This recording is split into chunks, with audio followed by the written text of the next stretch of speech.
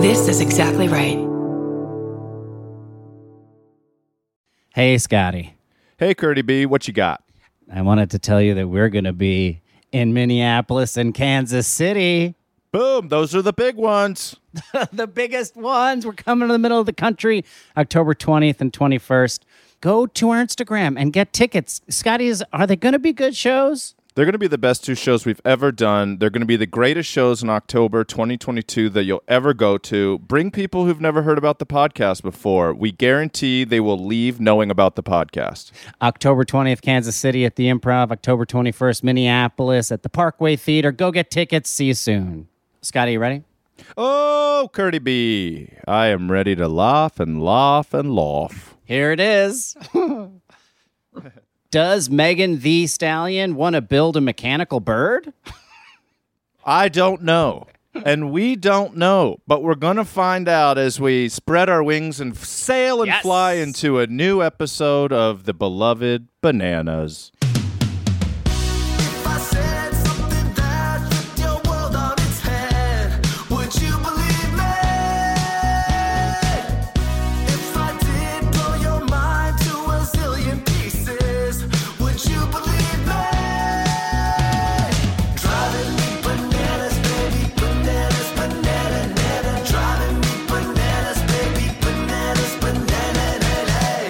Guys, gals, and non-binary pals, welcome to Bananas. I am Kurt Brownohler. I am Banana Boy number 2, Scotty Landis. Thank you for listening to the silliest little podcast there ever was, only on Exactly Right. One quick announcement is we have Door to Shore, October 8th. You can donate to our GoFundMe. Curdy B and I are going to walk across all of Los Angeles, which is the most walkable city in the world, directly into the Pacific Ocean to raise money for Cast LA and victims of human trafficking, something we really believe in. So thanks for all your donations, guys. And if you guys want to do your own Door to Shore, you can go to doortoshore.org and you can sign up to walk into your nearest body of water fully clothed and raise money for your favorite charity. Let's make it a big thing, guys. And one other announcement before we get to our fantastic guest. We do have a great guest. As everybody knows, I'm going to be in Toronto September 22nd to 24th at JFL Toronto. And just added, we're doing Hot Tub, my variety show with Kristen Shaw. We're doing that on September 24th. You don't want to miss that. That's going to be me and Kristen doing some old classic bits from our Hot Tub days with a bunch of fantastic comedians from the festival. Very fun. So come on out, and you can find all that. Links in the Instagram thing. Here it is. Let's get to it. Our guest today is not only a fantastic stand-up comedian. True. She is an amazing award-winning cartoonist. Absolutely. You can catch her in her new solo show, Mole, which just finished a run at the Cherry Lane Theater in New York City. Heard of it. A very nice theater. Prestigious theater. You can read her new book, How to Die Alone, or listen to her Audible series, Come Out, Come Out. Please welcome the wonderful Mo Welch. Hello, Bananas. Hello. Hi. Thank you. Thank you for having me. Welcome, Mo. Very excited to talk very hard-hitting news with you guys. That's right. It's all hard-hitting. We don't go soft at all with this news. We pull no punches. How was your run at Cherry Lane? Tell me about that show. Honestly, it was beautiful. It was, we're used to, stand-up comedians having people eat nachos at us in the front row. So it was a different experience. People dressed up to go to the show, which is what I can say that I did for myself, as the performer.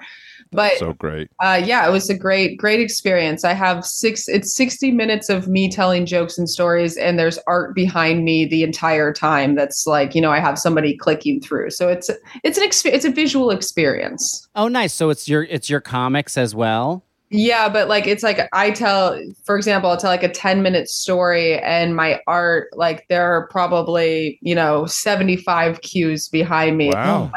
So I was walking down the street, then there's a comic walking down the street sort of thing. Fun. A lot of preparation. Oh, whoa, that's awesome. That's such a cool way to do it. So would you get laughs that are not based on things you said? Yeah, it's like a double laugh. Oh, that's cool. And Best you never know if someone's, it's almost like you're not even keeping track of the laughs because they might not laugh at the actual joke, but then they laugh at like the visual joke. And you're like, cool, well, I got one in there. Oh, that's so awesome. Yeah. Are you going to do it again soon somewhere else? Yeah, I'm just taking a beat because it is a lot of work. But yeah, I'm definitely going to do a run probably at the Legion Theater here in LA for a while and then maybe back to New York. I don't know. Nice. I want to come see it. Yeah. Will come out. The Elysian's below my house. I can see the roof of it from my house. So I will. If I don't show up, I'm an asshole because I'm so close to it. So I'll be there opening night and closing night. I'm going to throw a rose on the first night and then pull it back politely on the last night. That's sweet. You could actually just zip line down to it. Mo, the first time we met, I've been a fan of yours, especially because I saw you on Hot Tubs a couple times in Los Angeles, and we have a lot of mutual friends, Melissa and Allison and such. But the first time I met you in person was at Molly and Tom's in the Valley after the Euro soccer match. I think it was. Remember? Yes. That? Were you there when, talk about visual cues, when England was about to lose and Tom hit the window and broke the window and scared the shit out of everybody? Yeah, that was my favorite part. Yeah, me too. Me too. It really brought me back to childhood, but then I got to know him and I'm like, oh, he's like a really nice guy that just accidentally broke a window. Yeah, it's just a passionate British man and watching England lose a game they should have won, and we're all just like, oh no, and then you just hear this pound and then shatter, and he had just fisted the closest wall and window outside. We were all sitting outside on the patio, and he just busted through the whole window, and his wife's just like, Tom. It was like British soccer hooliganism, but I wish that I had anything that I cared about that much that I could break through a window, because there's just like sports don't do it for, like, nothing really does that for me. I wish I had that sort. Yeah, I agree. That. I wonder constantly in TV when someone punches through a window, their hand is always bloody. And I'm wondering, was his hand bloody? Because in my mind, you could do it without cutting your hand. Is it impossible? Let's try. You're surrounded by windows. I'll just start kicking and punching. I don't believe he cut his hand. Boom! I actually think he hit the frame of the window. I think he pounded the frame with his fist, and then the window shook so hard it shattered. But it broke. It didn't crack. It shattered. It was a great sound effect. It was great. It was great. My favorite. I don't know anything about soccer, so I was there for the food, so I just in the pool. And so that was just a bonus for me.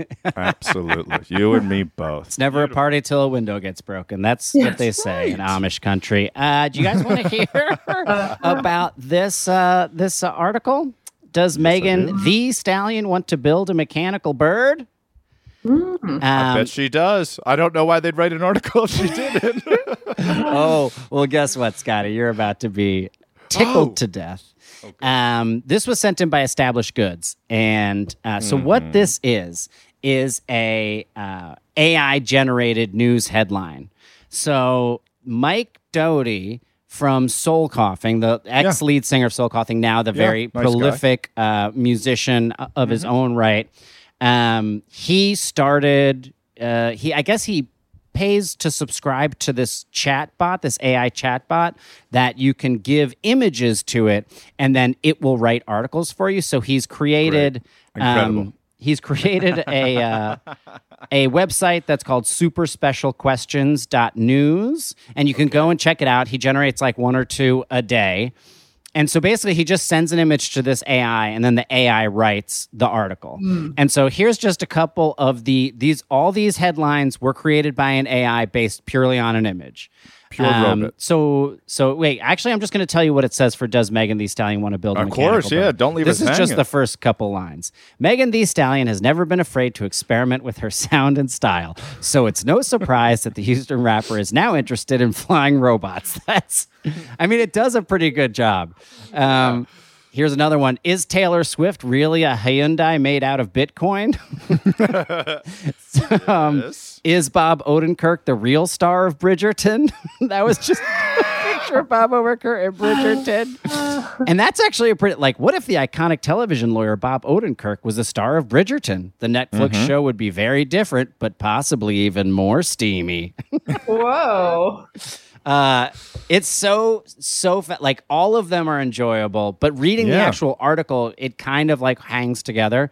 There's did Tommy Lee Jones throw food at a vending machine? This was a picture of a kitten with Tommy Lee Jones and Utz. So it says Tommy Lee Jones, a big movie star, bought a big box of very expensive imported fruit. He was at the airport and he threw each one of them at a vending machine because they did not have Utz chips. A kitten became enraged. That would be the best day of your life. Airports are so dull and boring. Just to watch Tommy Lee Jones just hauling fruit at a vending machine. It would make me so very happy. That's the vacation. There is the article is written by a human that is about these AI. The other way around. The other way around. The article is all written by the AI. Yeah, but I mean, did you read an article that is telling us about these AI articles, and was that written by a human? No, I have not actually. It was just this person, Established Goods on Instagram, who sent it to me. Okay. And they're like, the lead singer of Soul Coughing is doing this thing. And I was like, what? And I looked it up and I was like, this doesn't say Mike's name anywhere. And then I went to Mike's Instagram and saw that he had started this. And so no one's actually written about it. So we are breaking this. This is breaking news, folks. Not breaking. Nobody else is talking. Yeah, we should have. I mean, like, that seems like more than a hobby. If you're a musician and you're like creating this AI generating, articles, I'm like, my hobbies. I'm like, I just feel like, how do you have the time? I'm impressed. Yeah. I'm impressed, too. I went to see Soul Coughing when I was in high school in Towson, Maryland, at the Rec Room Theater, and we were young. We were like 15, and a friend drove us, and we waited, and we waited, and we waited, and I guess the drummer dropped acid, and they couldn't get him to focus on drumming. No. And so after like a 2-hour delay, the band came out and like kind of went through one of their songs, and then was like, "We're sorry, we can't do this." And then that was it. So it was like a bunch of teenagers being like, we were sitting on the floor of a concert venue. That's how tired we were. Sitting cross-legged on the floor, waiting for a band we all liked. And then, they just couldn't go on. Wow. Yeah. Mike has a fascinating book that you guys should read that's all about that time when he was with Soul Coughing. And, like, that sort of stuff is rife through the book. Oh, I see. Yeah. But do you really need a drummer? I mean, it's just... Not anymore. Not anymore. I think they could have done it. Get Pro Tools up there. Not anymore. I'll give you one last headline, and then we can move on. Did a giant bird eat the sun while singing Blackpink? I don't know. These tickle a real deep funny bone for me. I feel like a question as a headline is like, isn't that like an improv a no? You can't like start a scene with a question. I feel like in journalism they're probably like, don't ever write a headline that is a question. Yeah, unless you work at BuzzFeed. Right. I was like, it does feel very BuzzFeed, these articles. Yeah, I think it just trolls the internet. So it's like, I think it's saying that there's so many articles on the internet that are just like, did blankety blank ding blank blank? Right. Mm-hmm. Yeah. They need to combine that. They need to combine that AI with like the Chuck E. Cheese animatronic band and the Country Bear Jamboree. They need to start like leveling up the bad animatronics with like thinking computers so that the concerts that you go to are fully interactive. They're responding on the fly. I think adults would go pay to, like, if a bar had that in the back and it was just a band that you could talk to and it would answer like this and then make up songs, it'd be the best bar in Los Angeles. Oh, hell yeah. And if there was an actual ball pit, too? That's so great. Why aren't there adult ball pits? I know. COVID. Okay. Remember that carnival game that it was like you would get the little rubber frogs and then you'd fold them up and then you'd take a mallet and you'd hit something and you'd try to launch these frogs onto a rotating lily pad? They were really fun. It's hard. A boardwalk game. I haven't seen those in a while, but wouldn't that be a great bar game too? Like if you were in a bar and you're like, hey, you can buy 5 frogs and you get a beer, and then if you get one in, you get another free beer. Love that. I've been waiting for you to open a bar for 20 years, Scott. You've been talking about it for so long. I have some ideas. That is part of them. I think just calling one like the Bird Bath and you have that in the back would be a great bar. I think that'd be awesome. I think yes. I'm totally down because the reason I don't like Vegas, I don't like gambling, but if it were games like that where it had some skill to it that wasn't like counting cards or whatever gambling is, then I'd be like, okay, that's great. Also, I was one of the few people that went to Chuck E. Cheese during the pandemic fully. Oh, yes. Did you? Me too, baby. I had to. I was at, there's like that Chuck E. Cheese that's attached or right next to that Target. And we were just walking in the mall and I was like, I don't know, like, let's go here. And it was sad. But I had a little bit of fun. Oh, yeah. We've been back many times now. Yeah. We started during the pandemic because it was like there was a sweet spot during the pandemic where everyone was scared to go anywhere. So we would go to Chuck E. Cheese and it was just empty. And it was like, this seems kind of safe. And you can drink wine and drink beer. So we would just get like wine and let the kids like just hit buttons for 1 hour and then go home. It was like, mwah, I loved it. It is perfect. Yeah. You just, you are keeping Chuck E. Cheese afloat, I think. Yeah. It's important. We all got to pitch in. It's really important. Also, Scotty, you should name the bar Barnival. And then just have a bunch of different carnival games outside. Huge. And it's in a barn. That's a great idea. I love Barnival. All those games are fun. And people love playing games, but do you really want to play beer pong anymore after what's happened? Like, so many or Flip Cup, like all those things are very fun at a certain point. But now it's like, we're starting a third pandemic. Come to Barnival. I'm sick of cup-based drinking games. It's like enough with the cups. Enough. Shove the cups joyfully up your derriere. That's what I say. Here we go. Amy Lynn sent this one in. Thank you, Amy Lynn. This was written by Shola Lee for Lad Bible. We don't know what Lad Bible is, but they send a lot of stories. Mm-hmm. Man with rare condition explains why he'll never date a Christie. Oh, you teased this one. Mm-hmm. I sure did. So I love it when we have crossover from episodes.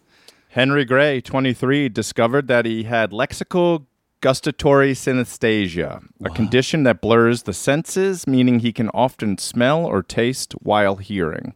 Have you heard of synesthesia, Mo? Absolutely not.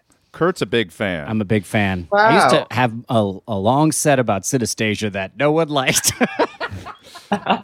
But basically, when you hear words or sounds that your brain, it processes them to be smells or scents or tastes. So there's a disruption that basically when you hear certain things, you experience smelling a rose or biting a nacho. It's pretty fascinating and it's very rare. Is it real? Yes. It's real. 100% real. Yeah. That's wild. It's wild. There's a documentary where they get like 5 people in the world that have it together and they show their paintings and stuff. And somebody's like, this is what chocolate looks like to me. And it's just like this yellow and blue paint blurs. And he's like, but this is when I see this, I smell and experience chocolate. And it's very fascinating. Yeah, that sounds amazing. It kind of reminds me of when like people are, how they have those competitions for memory. If like it reminds me of that, how they'll like paint a picture in their brain of like what, the number 5 looks like is different or, whatever. That's fascinating. I went to that once. You did? In Manhattan. I went to the Memory Olympics. It was on 23rd and Park. Of course you did. And it was free. And, they had like 400 folding chairs out and there were like 13 of us there. And then they would give lists of words, random words. And everybody would get like 1 minute to memorize and then they'd take them away. And then they would just start saying them in order. And people would get into like the hundreds. Whoa. It was incredible, but it's exactly what you're saying, Mo, is the woman that won for memorizing random words said that she would walk through her childhood house, and when she would reach for the doorknob, it would be like the word that associated with the doorknob. Then she would open up and look at the welcome mat, and the welcome mat was the next. Oh, she was doing numbers. I'm sorry. So it'd be like doorknob had a 3 on it. Then she looked at the welcome mat, and it was like, that's an 11. And she would just walk through the downstairs and use her memory of everything in her house, and each one was assigned a number. And she could go like 80 deep in 1 minute. Wow. Whoa, that's crazy. Yeah, someone wrote a book. I had the book for a while. This guy that like he might have been a journalist and he wrote about it and then decided to try to do it himself. And I think he was really, I think he like got into the finals or whatever, but it seems like a world where, and I'm not making any judgment, but I also don't know anybody that does the memory Olympics. So I'm not that afraid, but it feels like it'd be hard to live in the moment because you're always coming up with, your sure. Excel sheet of what this is assigned to this word or whatever. Yeah. Yeah. Yes. Yeah. I don't think you're 100%. offending any of the Bananimals either. I think if we have anybody who's ever competed, let us know. But we can't even remember what we talk about on the podcast anymore, so we're screwed. And we'll call this episode Mo Shits on Mo, Memory Olympics. Yes. Fuck cups, Memory Olympics. Butt cups and Memory Olympics. Yeah. There it is. So Shola Lee, best in the business, she writes like this. So, would a rose by any other name smell as sweet? We're not sure, but according to Henry, the name Christy smells like piss. And then I hope the article ends, because that is all we need to know. Sadly, it lists so many names, and I would like to go through as many as you guys can stand. Yes. But there's also, you kind of like Christy and piss, there's the is in there, and you do kind of start to see some word, there's some connection between some of them. So anyways, that's not even the worst one. The barman from Newcastle says, quote, I've always associated words and names with tastes, smells, and feeling. It's all I've ever known. So what do Harry Styles and Kate Middleton's names taste and feel like? Great question. We all want to know. Well, according to Henry, Harry is hair sticking up like on telephone wires. Okay. While Kate is vaguely like jagged cutting cloth with a knife in a church, and I can hear it. So Kate Middleton, the name Kate is like cutting cloth with a knife in a jagged direction in a church. That's the experience. Okay. Which is super specific. Does this guy actually have synesthesia, or is he just good at word association? How dare you question Lad Bible? The comparisons don't stop there, apparently. Cameron Diaz is like a sparkling disco ball slowly rotating. I see it. Okay. I see it. Jennifer Lawrence is like sniffing the inside of a shoe. While matching celebrity names to smells seems like a fun party trick, Henry's condition meant that he had to change halls at university, large in part because of his roommates' names smelled so bad to him.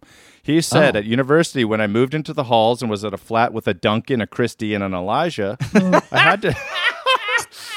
Yeah. It's so good. I had to change the accommodation because they were some of the worst smelling names. Duncan is like a bird dipped in smoky bacon. Christy is the urine smell, and Elijah is like licking an eyeball. That's a smell? Oh, well, it's also a feeling or a taste. Oh, wow. But also, what does that taste like? Yeah. You shouldn't know. He added, I couldn't form friendships with them or live with them, so I changed halls. Oh man, a bird dipped in smoky bacon? That was the first one? Yeah, that was Duncan. There's where I'm like, I buy into it being synesthesia now, because I cannot imagine. That must be how it smells. You know? And it's just when they hear the name, so he could be anywhere and just hear the name Christy. Right. And he has the physical sensation of smelling it. Right. Yes. But so if she doesn't say her name at all, then does he not have it, or is he thinking about it in his head? So then he... Oh, good question. I don't know. I don't know that. And Shola Lee didn't follow up with that much reporting. We're just the breadth of this story. I feel like this was reported while he was at the bar. Yes. Just drinking. What? Really? And just scribbled a couple things down and then wrote an article for Lad Bible. This guy's got to be Henry's got to be the bartender at Barnaval. I mean, this guy is perfect. You can tell him your name and he'll tell you what you smell like. Oh, it's incredible. Great party trick. Henry said most of the time, I quite like having synesthesia, and it doesn't get in the way of my life. I'm a bartender at a pub, so whenever I look at people's ID, I get a strong sense of taste and smell. So there you go, Mo. It's not just hearing it. It's also reading it. So I guess that is in his mind.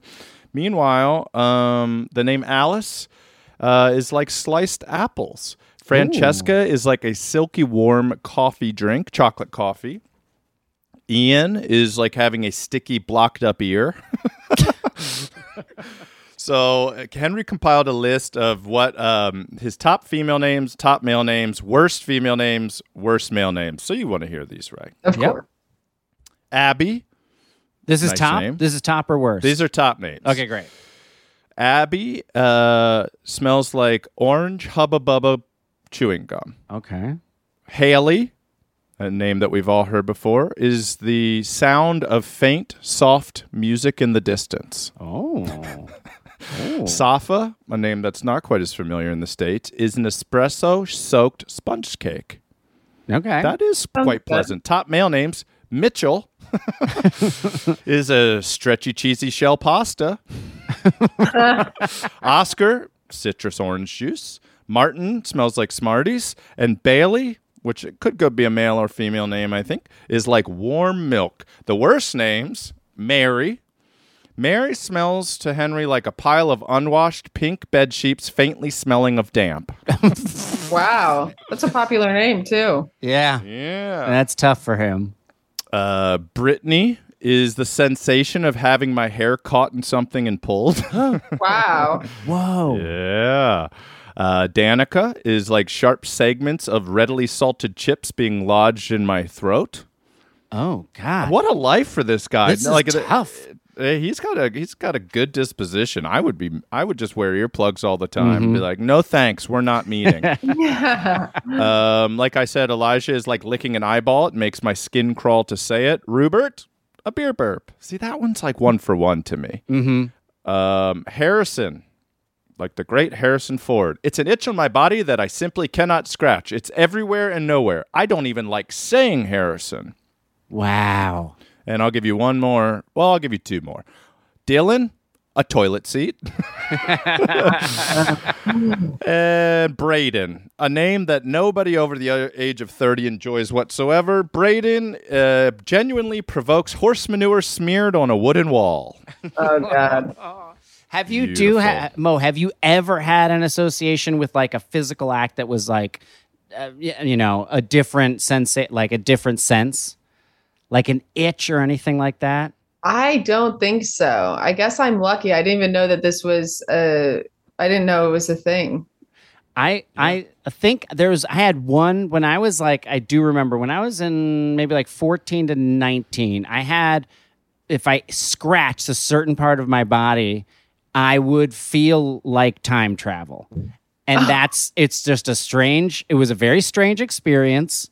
And so, yes, it was like, and that doesn't happen to me anymore, but I can remember it was like an overwhelming feeling of whatever the fuck that means. But that was exactly and specifically what it felt like.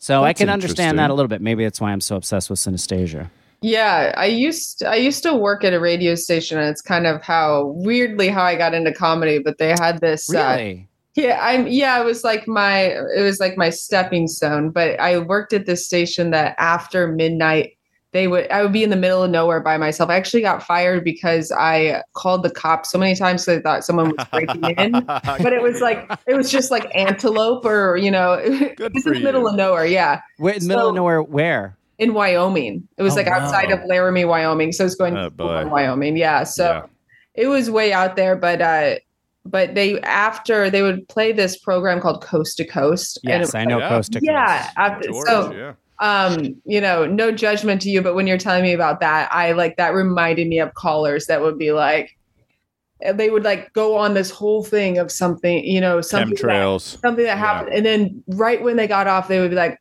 oh, and before I go, just want to let you know I did see a UFO last night. All right, talk to you later. And then it'd be like UFO story after UFO story. I love that show. Oh, it was amazing to like pack up my stuff and leave to that voice. Yes. So how old were you when you worked at the radio station? How did you get into stand-up because of working at a radio station? I think I was just like, I could be kind of, maybe I was like, this is me being a star. Like I was the attention of it. Going out and be like, I wonder if anyone knows I'm the one that's on the radio. And I'm like, this makes no sense. Yeah. If we're being honest, but it's, I was probably like 20, I was in college and I worked full time at the commercial radio station and then the public radio station. Whoa. Getting in there, right? Yeah. Right in the, I majored in radio during the podcast boom. It was not smart. Yeah. I had a radio show too in college. I had a morning drive on Wednesdays from 6 to 9. It was hard to get up on Wednesday. It was hard to get up that early in college, but then people called in and it felt like something. It felt like we were connecting. And then when you realize you had listeners, you do feel a little bit like a star. It was great. Yeah. I had a college radio show, which I loved doing, and it was like every Tuesday night for 3 hours with my buddies. And we'd always like put on like a very long song and then go out and have a cigarette, and it was like felt so fun. But it was at Johns Hopkins, and their radio station, they didn't have a transmitter. They got rid of the transmitter in like the 90s. What? Yeah. Okay. So instead, the radio station was broadcast through the electrical wires of the dorms. Oh, I see. Theoretically, you would be able to, like, if you're in a dorm, you could turn a radio on and get the channel because it was literally coming from the electrical wires. But if anyone used a blow dryer in the dorm at that time, it would just screw with the channel. So it's like, so we would always be like, please, like asking our friends, please listen to us. Please listen to us. They're like, I put it on and it was just a blow dryer. That's incredible. Yeah, because it's like so that. I imagine people going up to the outlet and be like, what is that sound? And just hearing your voices. Like that's and then call Coast to Coast. We know what that is. I love that we all know what that is and that we all worked in radio in college. Yeah, look it's at that. Very fun. We have podcasts are radio shows. This is just a radio show exactly. like anything else. Full circle. All right. Do you ever have that thing where you pass somebody on the street and you catch a whiff of their aroma and it instantly reminds you of somebody from like high school or college? Yes. Isn't that the craziest thing? It's so Yes.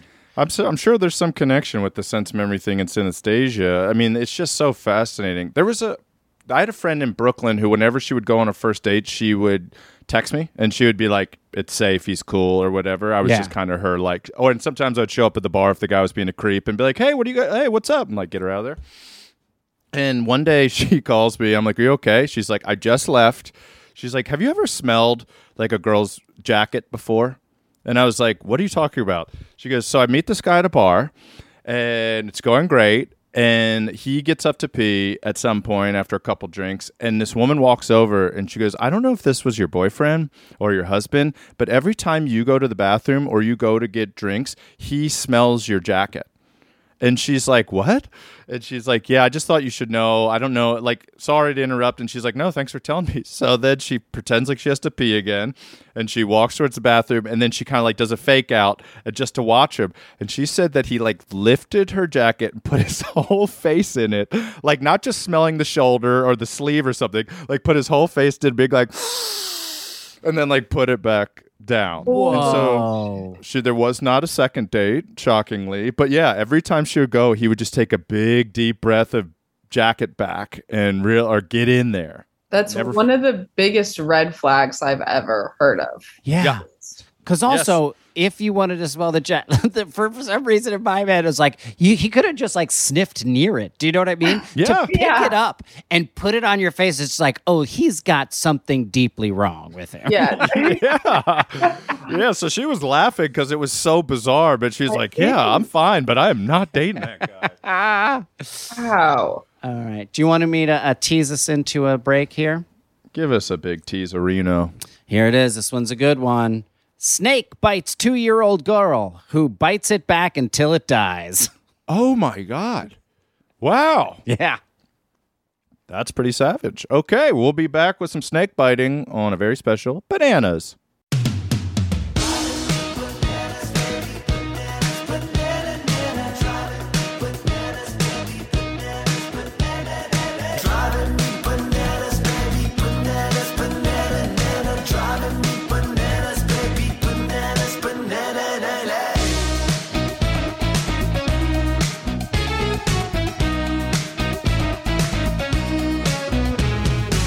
Folks, we are back. Scotty, you got any shout-outs there, pal?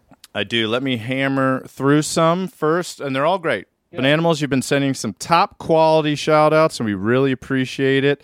Natisha wants to shout out Addie's Aunties, Addie, Addie's Aunties. She's on a team raising money for Cystic Fibrosis Foundation, and her team is for a great kid named Addie.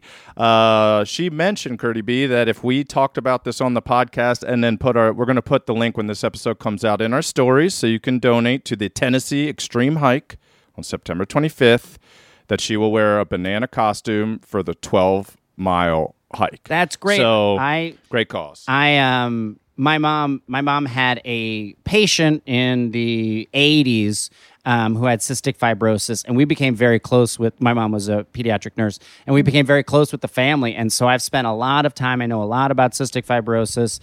So let's definitely support this. Addie's Aunties and the great kid named Addie. So thank you, Natisha, for doing this and letting us know. And yes, when Mo's episode comes out, we will put the link to donate to Addie's Aunties in our stories. Corrine had a beautiful, healthy baby named Elise on August 2nd. She is listening to bananas while feeding this beautiful baby. Yeah. So it's a day one Bananable, Kurt. Oh, nice. Also, Greg Jepson is shouting out his baby boy Cooper, who spent 5 days in the ICU, but Cooper and Mom are healthy and happy, and everybody's at home, and he's going to make him a Bananimal. Amen. Congrats. Megan Leary. Yeah, congratulations, Cooper. Congratulations, Elise. Megan Leary wants to shout out her hilarious husband for joining her at the first annual Splitty in the City, Curdy B. Woohoo! Then he double dipped and did another thing. He beat Snip-Timber and went and got a vasectomy. He stepped up to the mic. He got snipped. Is Snip-Timber a thing? Is that a thing that I've been unaware of? Rob Anderson named it. And okay, great. Because I'm going to get one in September too. Are? So nice. Yeah, of course, yeah. I can't wait. This is going to be a Snip-Timber to remember. I've already been snipped, so I feel I got it on Neuter-Vember. I did Neuter-Vember. Neuter-Vember. Newt-Vember's fine. That's fine.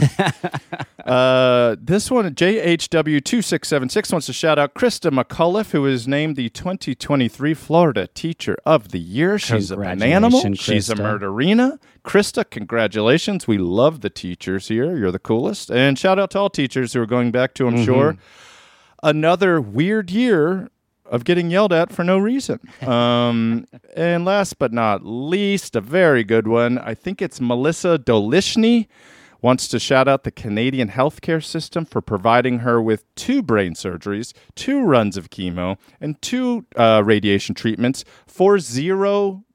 Yes. Melissa also wants to praise her mom, who sat and stayed with her every step of the way. She is now healthy. So big shout out to the Canadian healthcare system. Yes. And also for Melissa for being a survivor. Thanks for listening. Thanks for letting us know. That's all I got, Curdy B. We are here, of course, with the fantastic and wonderful Mo Welch. Mo, tell everybody about your book. Yeah. You got a book. Yeah, I have a book called How to Die Alone, and it was a bad title because I didn't know the pandemic was coming. So, if I would have known there were some alternatives, I could have used. But it's actually so funny. Yeah, it's based on a comic that I started, 8 years ago, and it's kind of she's been people call her an older Daria sort of type, but yeah, she likes cynicism, but she's also sort of positive, but I don't know if I write it that way. But anyway, she gives a steps in the How to Die Alone book of like how to die alone, like basically how to lose your friends, how to have a poor diet, how to keep people away from you. And again, this was written years, I started writing this book years before the pandemic. So totally cool. I obviously made it happen. But it's it's a fun little book. Honestly, you just put it, I have a lot of friends that have it in their bathrooms, and that feels. Can we buy some and you can sign them, and then we'll give them away at our live shows this fall? We like to give out signed books to our live shows. Yeah, I have them in my garage. I'll sign them away. We'll meet you at Chuck E. Cheese. We'll bring a Sharpie. It'll be a big day for the three of us. That's perfect. We should do a Chuck E. Cheese day. Mm-hmm. I would love that. I also just did Legoland. I mean, my daughter is too young for basically all this stuff, but She's 2? She's 2, but I really wanted to. I wanted to go to Disney. I wanted to have a reason to go there so I could ride all the rides, Absolutely. Yeah. So it's like Smart. why you have a kid to like have a kid. Yeah. Again. So we went to Legoland, and that was actually a lot of fun because they have themed rooms. It's like when you're a kid, you dream of being in a place that has a pirate themed room and bunk beds and all of that. Yes. So we went for my birthday, and it was honestly so much fun, even though she can't go on all the rides because she's little, but I should bring my kids there. Yeah, I think our kids, Gus and your daughter are the same age. I think. Yeah, they're a couple days apart. She was born on September 10th. Yeah, September 15th. Virgo. Yeah. Smart kids. They're going to be hard workers. They're going to be disciplined, loyal. Let's hope. Yeah, that'd be that's great. cool. Well, here's another story about a 2-year-old. Look at that. What a great segue. What a segue. This was sent in by Sarah Renee on Instagram. Thank you, Sarah. Thank you, Sarah. This was on WTOV9. Heard of it? This was by Jessica A. Botello. Oh, she's good. Hello, Botello. She's good. She's in the biz. Best in the biz. Snake bites 2-year-old girl who bites it back until it dies. Wow. Yes, here it is. A 2-year-old girl apparently got the ultimate revenge on a snake that bit her on the lip. The child bit the snake after the reptile bit her, with the animal later dying, according to reports. Newsweek reported that the attack occurred in the child's backyard in Bengal, Turkey on August 10th. The media outlet noted that the neighbors heard the child screaming and ran to the scene. When they arrived, they reportedly found the child with bite wounds on her mouth and a 20-inch snake dangling from her teeth. Quote, our neighbors have told me that the snake was in the hand of my child. She was playing with it, and then it bit her, the child's father, Mehmet Akan, said, who was at work when his daughter was bitten, told media sources. Then she has bitten the snake back as a reaction. Neighbors called paramedics and performed first aid, as well as made sure the snake was dead. According to reports, Newsweek noted that the child was treated at Bengal Maternity and Children's Hospital. Quote, after 24 hours under observation, she was recovering well, Newsweek reported. Oh, that's great. The Mirror noted the child, quote, has only been identified by her initials as Essie and shared a few photos of her. It was not immediately known if the snake was venomous. And then, for some reason, it just gives World Health Organization information on when you've been bitten by a snake. And that's seems like a problem. Yeah. Is there an app where you can take a picture of a snake and tells you if it's poisonous or not? That seems like a very fun app. I'd pay 99 cents for that. Called Bite. I've been not drinking for the past couple weeks, and so at night I'm just like, what do I do with my time? Do I let snakes bite me to go to sleep? So I've been going on like night hikes, and the first one I went on, I chose like kind of far up the two in the mountains. I was totally alone, and the sun had set. And then all of a sudden, I realized that I was on kind of a narrow track where it was like I couldn't really see the ground because of like the bush that was there.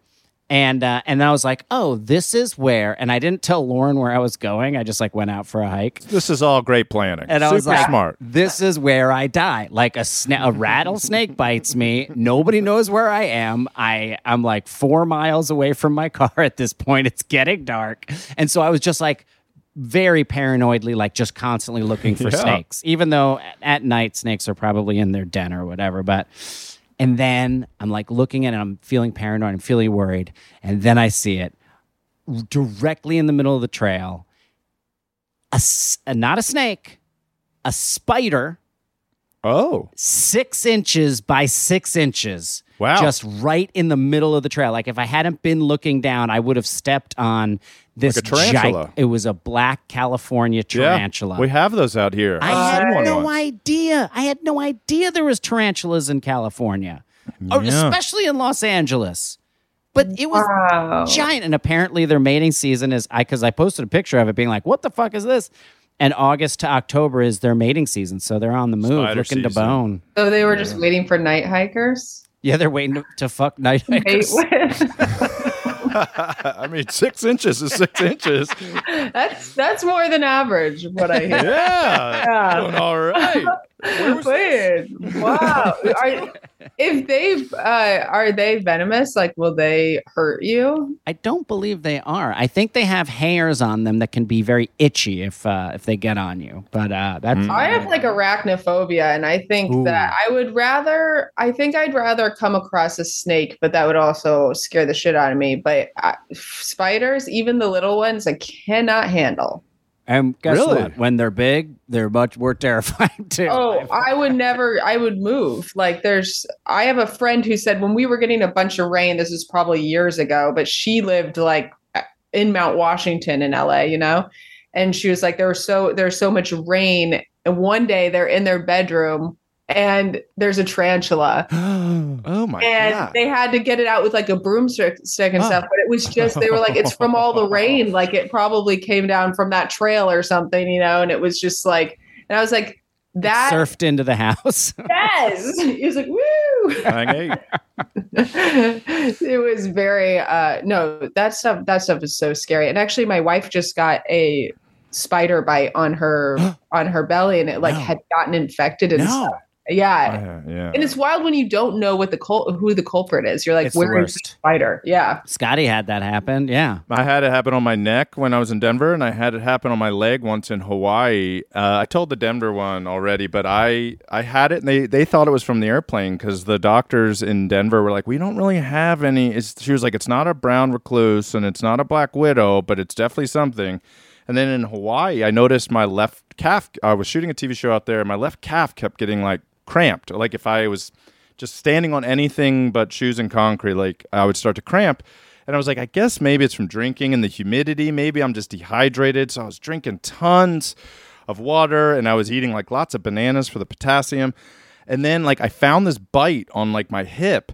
And I was like, oh, that's weird. And then like a day later, it was like stretching down the vein. Like the vein was getting dark. And like a day later, it's going even further. And so I went and saw our set medic, and he was like, oh, yeah, that's a spider bite, man. You better be careful with that. And I don't even think they gave me treatment. It was just like I monitor it. But it was spider bite on the leg. Did you ever remember seeing a spider like near you that was gross? No.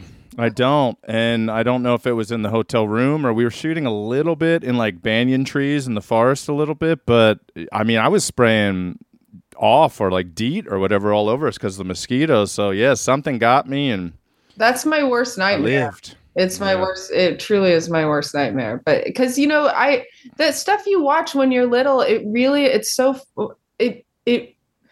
stays with you because arachnophobia with John Goodman. That movie I watched as a child, and that stayed with me. And I've had a fear of spiders my entire life. And now I have a kid, and I'm like, it's still inside of me that I just scream and I run away from the spider and just leave the spider with my child. And I'm trying to train myself to be like, wait, protect her first, and then yourself.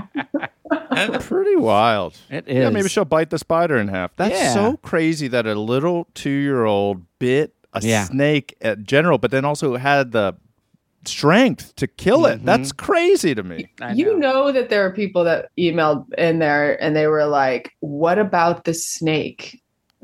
Yes. And we're like, you know what? A 2-year-old doesn't know. We're going with survival instincts kicked in. Yeah. I love snakes. I'm actually a huge snake fan. Spiders, I could give a crap, but LA does have more spiders than anywhere I've ever lived in my entire life. That is a tough place to have arachnophobia because every day I walk out my door and I walk through 8 spider webs. 2 to the face.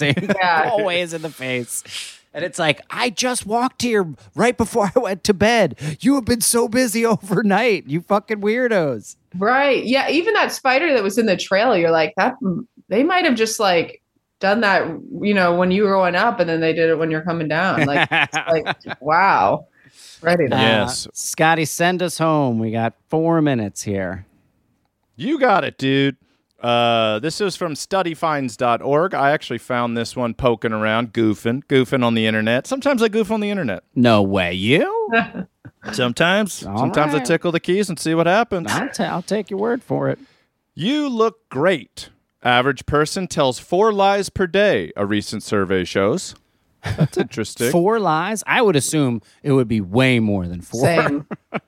Yeah. Because don't people I feel like people fart 14 times a day, and I'm like, people lie more than they fart. Or it's the same. At least 1-to-1 ratio. Yeah. It was not me.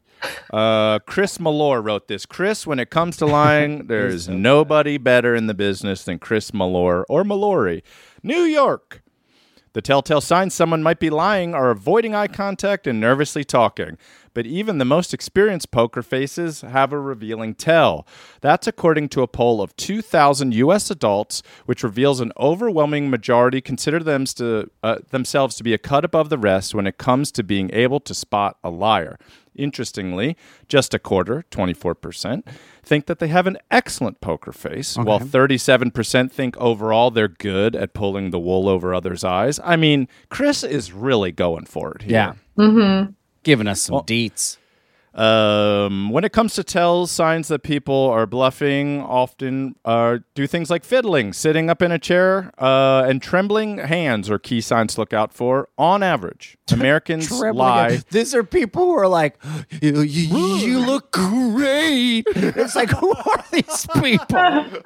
Did you get your hair cut? I love it. I'm fine. I'm doing good. Who? Me? It's great. On average, Americans lie 4 times a day, but respondents also felt that someone lies to them 6 times a day. That's really funny.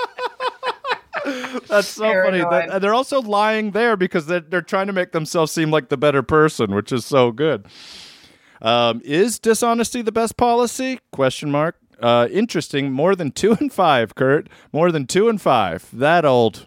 More than 2 fraction. 42% of people think of themselves as somebody who wears their heart on their sleeve and find it difficult to hide their emotions. Despite lying more and feeling like they are lied to, 54% of people say honesty is extremely important to them.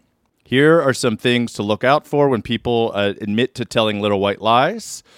Eye concealments.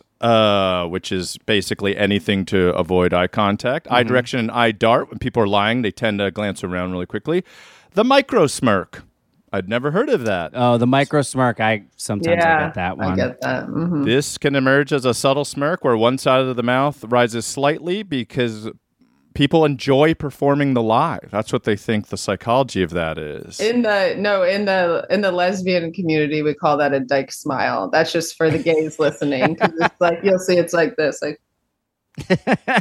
And it's when they're lying or bragging or something like that. No, that's just in general. Or they're all liars. We're all liars. I think I've accidentally walked into a couple lesbian bars and had about 30 people making that exact smile at me before, and you're like, I'll leave. I'm like, you're right. You're right. Eyebrow shrugs, asymmetrical facial expressions, which might be the smile that you're referring to. Mm-hmm. The tongue poke. This is a gesture of disgust and rejection linked to rejecting food far as since you were a small baby. It can signal someone doesn't like what's going on, even though they're pretending to be happy. Oh. Fascinating. Hand-to-face gestures or touching your nose. If you shield your eyes at all or conceal the face with your hands in any way, even touching your nose or rubbing it, can be an expression of guilt. Again, this isn't scientific. This is just something that's been noticed. And self-comfort rituals, fiddling with your earrings or an earlobe, touching your hair, scratching your elbow, playing with your clothing, or tapping your fingers can all signal a desire to pretend to be calm under pressure of lying. There it is, folks. So you just have to stand still and don't Look move if you're honest. Yeah. Or if you really want to lie well. You're concealing the lie, yeah. Stand firm, look up, stare straight in the eye. Yeah, you're going to look pretty odd. And say, I didn't smoke any cigarettes last night. Dad.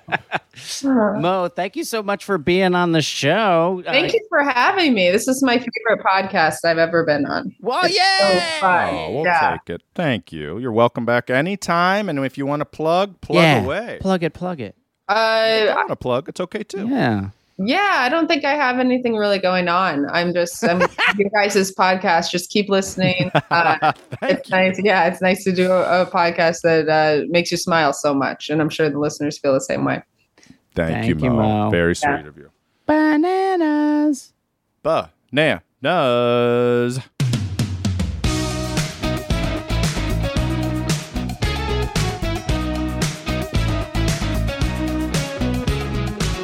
Bananas is an Exactly Right Media production. Our producer and engineer is Katie Levine.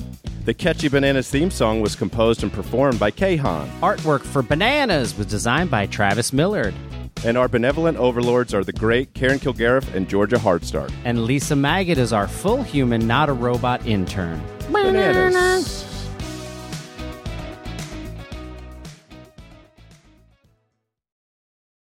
Bananimals, follow Bananas on Apple Podcasts, Spotify, or wherever you get your podcasts. And if you love what you hear, feel free to rate and review our little show. And of course, please visit exactlyrightstore.com to purchase Bananas merch.